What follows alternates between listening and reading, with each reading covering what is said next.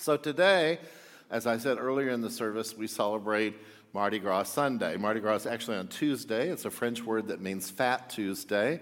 And it was the day in which we celebrate, we rejoice, and use up all the fat and all the sugar and all the good things before we give things up for Lent, sometimes for what we call fasting for those 40 days, which represent the 40 days of Jesus in the wilderness. So it's a wonderful, wonderful opportunity for us to kind of give thanks for God's goodness, God's graciousness, God's generosity, God's abundant love, and it's a wonderful day of celebration. So whether we're eating king's cake today or punchkis or whatever we're doing, it's all to celebrate God's goodness. Amen? I love that one of the phrases in Mardi Gras is let the good times roll, because it's really just that let's open ourselves to God's goodness. Because too often, our culture is one of critique. Amen? We're quick to criticize. We're quick to say what's wrong with the situation. We see the glass half empty instead of half full. And so it's so good to have a day in which we're reminded that God has been so good to us, has blessed us abundantly, and has led us to this moment of celebrating this generous love that God gives us for all people. Amen? Amen. Today is also Transfiguration Sunday. I'm sure you are also prepared for that celebration. Amen. You probably bought your gifts, sent your cards, called your family, and you have a lunch planned today to celebrate the Transfiguration, right? Probably not, right? But it's funny, in the Eastern Church, this is a bigger day than it is in the Western Church for whatever reason. But what I want to say is that Transfiguration is probably one of the big 5 events in Jesus' ministry, baptism, transfiguration, crucifixion, death, resurrection, and ascension, right? But we often don't spend much time on this kind of amazing, mysterious, light-giving moment called the Transfiguration. It's a time in which God appears once again. Remember, God appeared at Jesus' baptism. Remember, John the Baptist baptized him in the Jordan. As he came up out of the water, God appeared in the form of a dove, good, yeah, and said very similar things. This is my beloved Son with whom I'm well pleased. But today, God appears in a different format, adds a little bit more to the phrase, and actually encaps this season of light, celebration, and the revelation of who Jesus is. So I invite you to pray with me as we celebrate God's goodness and as we open ourselves to the revealing mystery of God's light. Holy One, we thank you for this beautiful day. It really is beautiful. We thank you for the guests in the room, our friends who've joined us, and those online. We pray a blessing to them as well. We thank you for Mardi Gras, this Fat Tuesday celebration in which we dance and rejoice and hear amazing music and great songs and are just reminded of your generous love in our lives and your call for us to celebrate and share that generous love with everyone. Lord God, we pray that you would send your Holy Spirit on us now as we encounter your story of transfiguration and transformation. We pray that in the same way the disciples were struck by this mystery, we might in some way be changed by it as well. Open our hearts, open our minds, open our very selves to what you would say to us today as we celebrate, as we rejoice, as we are in the light, and as we listen. In Christ's name we pray. Amen. So I think I've shared this story with some of you before. When I was in seminary, I was in the seminary choir. The seminary choir called the Seminary Singers. That's pretty innovative, right? The Seminary Singers every year traveled on a tour. We sang every week in chapel, but around the week after Christmas, we rehearsed. And the first 2 weeks of January, often in this season of Epiphany, we would travel and sing. One year we traveled east to Tennessee and Alabama and so forth. One time we went north into Kansas, went up into the Rockies. But one particular tour, we did South Texas, and then we spent about 4 days singing in Methodist churches in Mexico. We ended up in the city of Monterrey. I don't know if anybody has been in Monterrey. It's a large city, one of the largest in Mexico, and there are quite a few Methodists there. And so there's a Wesley Seminary and Wesley Methodist Church, and we were invited to sing at the seminary, and we stayed with families. It was really meaningful. And then we sang at the church, I think, 2 or 3 times. So it was a great time, but for me it was a little challenging because though I grew up in Texas, I made the mistake of never learning Spanish well. Amen, right? And that's kind of critical when you're in Monterrey, right? I mean, it's really important. So I was always trying to translate, and this was before cell phones, remember? We didn't have Translator, Google Translator. So we either had, you'd be amazed, it was a little book with phrases in it. You may have heard about these things a long time ago. But that really wasn't helpful to me, right? So I was always a little bit nervous and on edge because, it was a different language, and I'm not very good at it, and I was trying to figure it out. So we toured, we sang, it was several days. Last day, we're going to sing our last concert. We did some tour of the cathedral, and we came out of there, and we just decided we wanted a lunch to remember, right? One of those lunches that you go, yes, this was delicious, and it connected us, and all that kind of stuff. So we went to Kentucky Fried Chicken for that lunch. I know, it's Monterey, and we're at KFC, right? So I'm a little anxious because when, in the past, in other meals, we were with church families, and they were great and gracious, and so the language was less of a challenge for me. But in that moment, I had to order my own meal, right? Now, the reality is I was pretty nervous. And though the menu board was in Spanish, I get anxious, right? And if you know me well, it doesn't take much for me to get anxious, amen? And then if I get anxious, I get even more anxious.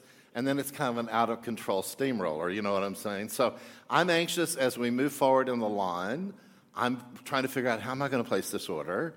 And my friend Steve, who was my roommate on the trip and was down the hall in the dorm, he said, I'll help you out. You don't have to worry about this. I can see that you're panicked, right?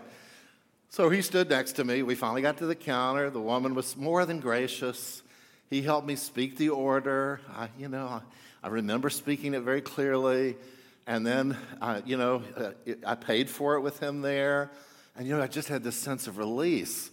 And then he said, I think you got it. So I'm just getting my change back when she says something to me. And I lean in, and she says it again. And I lean in a little bit, and I don't know if you're like this, I begin to feel it here, and then heart palpitations, looking for the AED, you know what I'm saying? And it just kept getting worse, and I couldn't understand it. So finally, I panicked, and I turned around in the restaurant and said, Steve, you've got to come up here. She's saying something to me. I can't figure it out. So Steve kind of, runs up to the counter, stands next to me. She leans in very intensely, says it again, and he begins to laugh. Not helpful to me, right? He laughs. He said, James, she's saying in English, extra crispy or original, right? You see what I'm saying? It was a bad moment, amen, right? Because if I had listened, if I had opened myself, I would have seen the compassion and care and intentionality of this woman to make sure I was okay, right? Listening. That's part of the story today. There's all this glory and light and mystery of transfiguration, but ultimately, the final word is, are we listening and open to what Jesus is saying to us? So if you have your Bible, or if you don't, you can have the one on your phone, or if you don't, you can use the red one that's in the seating in front of you. But I invite you to the New Testament, to the first book of the New Testament, the first of the four Gospels. Gospel means good news, chapter 17. I want you to hear this story, Matthew 17, verses 1 through 9. Now, before this story, there's been a moment with the disciples in which Jesus asked them, who do you think I am? And Peter, being the achiever, right, and kind of the high extrovert, says, you're the Messiah, you're the chosen one, you're the Christ. And Jesus is impressed and says, you wouldn't have known this by any other person or a human revelation. This is from God, and there's a celebration. And then Jesus begins to teach about what it means to be the Christ, the Messiah, the anointed. And it's not quite what Peter expected. I think Peter was expecting glorious power, wonderful residence, lots of recognition. And Jesus begins to talk about suffering, servanthood, dying on a cross, betrayal. And that really wasn't what Peter had bargained for. And I think Peter speaks this too out of a deep love for Jesus, right? He's been following him. He cares about Jesus. He loves Jesus. And so he rebukes him. That's a pretty hard word. He rebukes him and says, Jesus, this can't happen to you. And Jesus is kind of tough on Peter, right? He says, Peter, get behind me, Satan. That's a hard word, right? Really, if anybody calls you Satan, it's kind of hard to receive. You're all acting like it's no big deal, right? And Peter's probably deeply wounded. And then Jesus begins to talk about, if you want to follow me, this is the way of the cross, not the way of glamour and power. So this has been a hard lesson. And as these disciples are living into this servanthood reality, the coming of the kingdom of God, we encounter today's story. 6 days later, 6 days afterwards, it has some biblical connection. Jesus took with him Peter and James and his brother John and led them to a high mountain. Now, you remember, we've said this so many times, that Matthew's version of the gospel, remember, gospel means good news. Matthew, Mark, Luke, and John. Matthew was probably written to record the stories of Jesus to a Jewish Christian audience. So Matthew is always teaching the faith, but always showing the links to Judaism and the history and tradition of Jewish Christians. Amen? So this whole concept of 6 days later is important, but more importantly, going up on a high mountain. Now, throughout Scripture, both in Old Testament and New, mountains are important, right?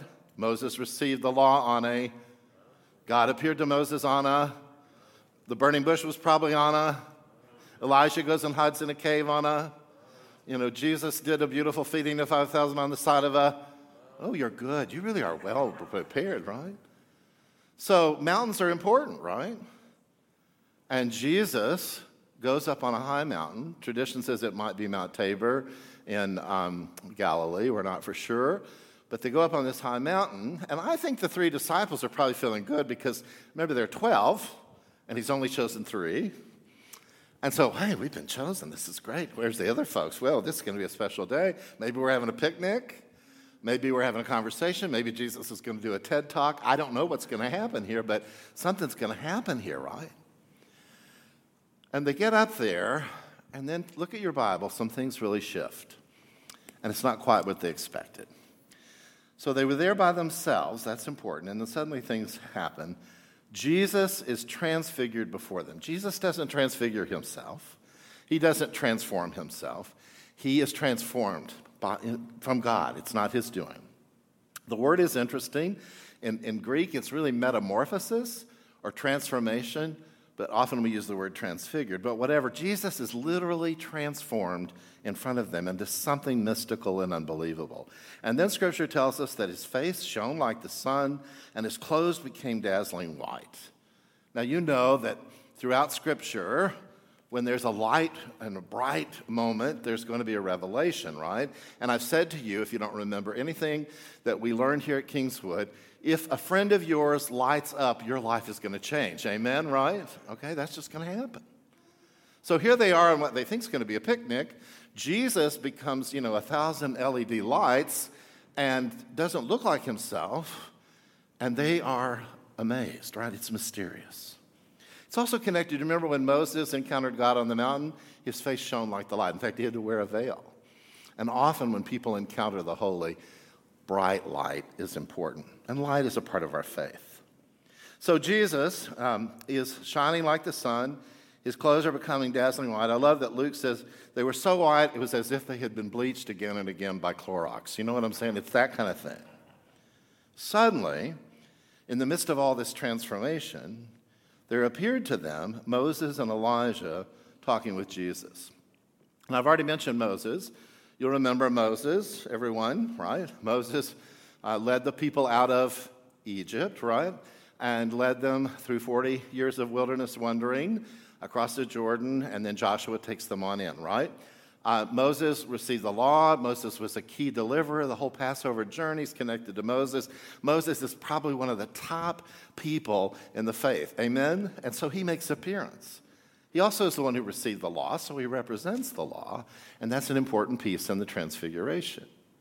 And then there's Elijah. You remember Elijah? He's the best of the best prophets. He was taken up into heaven. Tradition says that Moses was the same way. So these two have been received up into heaven.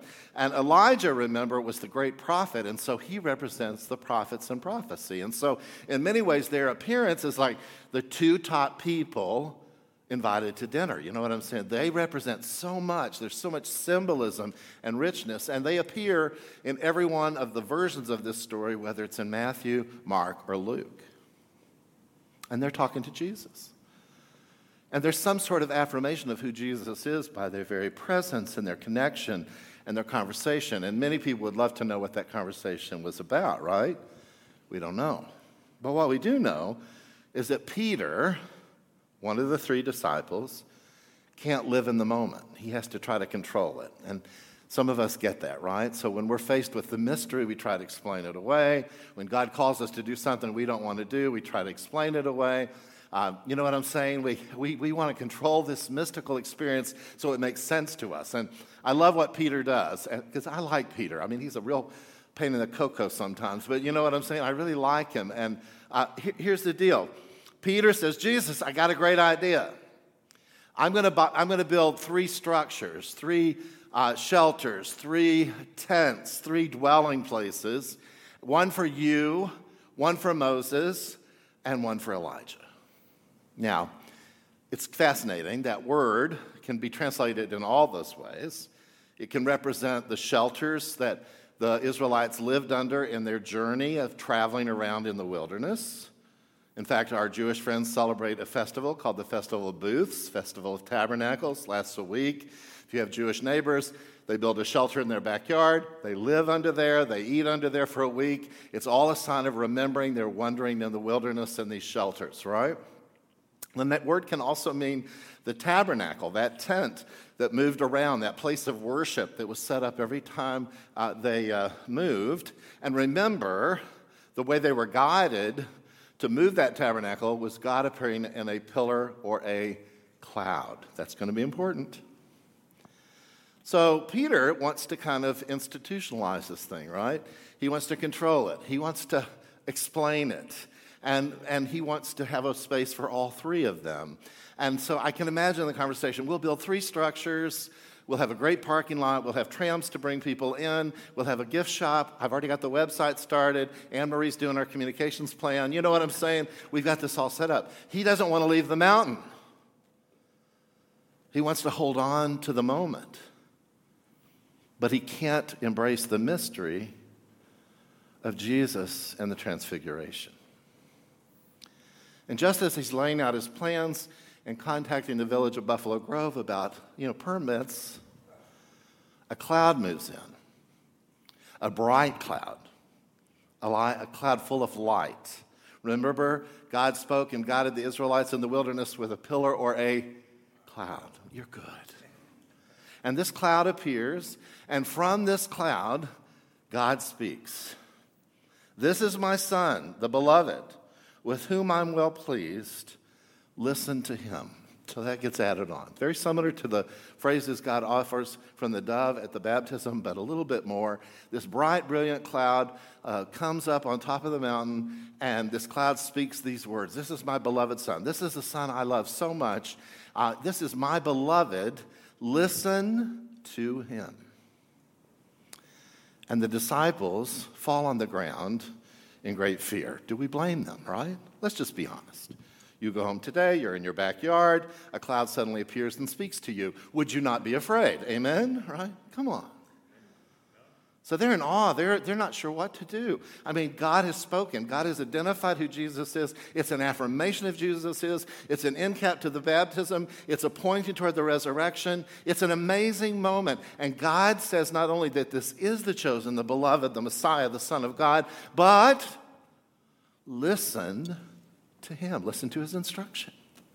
Listen to his direction. Listen to him. I think the disciples have had a full day. Amen, right? And then something amazing happens as they're laying on the floor or on the ground overcome with fear. Scripture says, but Jesus came to them and Jesus touched them. Often in the New Testament, especially in the Gospels, people are coming to Jesus. They're going to Jesus to be healed. They're going to Jesus with a question. They're going to Jesus in the middle of the night to ask about salvation. They're going to Jesus to be restored, to be cared for, to have a demon cast out, whatever it is. They're going to Jesus. They're coming to Jesus. But in this moment, the scripture tells us that Jesus came to them and touched them. It is a Greek word that shows a deep sense of intentionality and a deep sense of compassion. Do you hear me?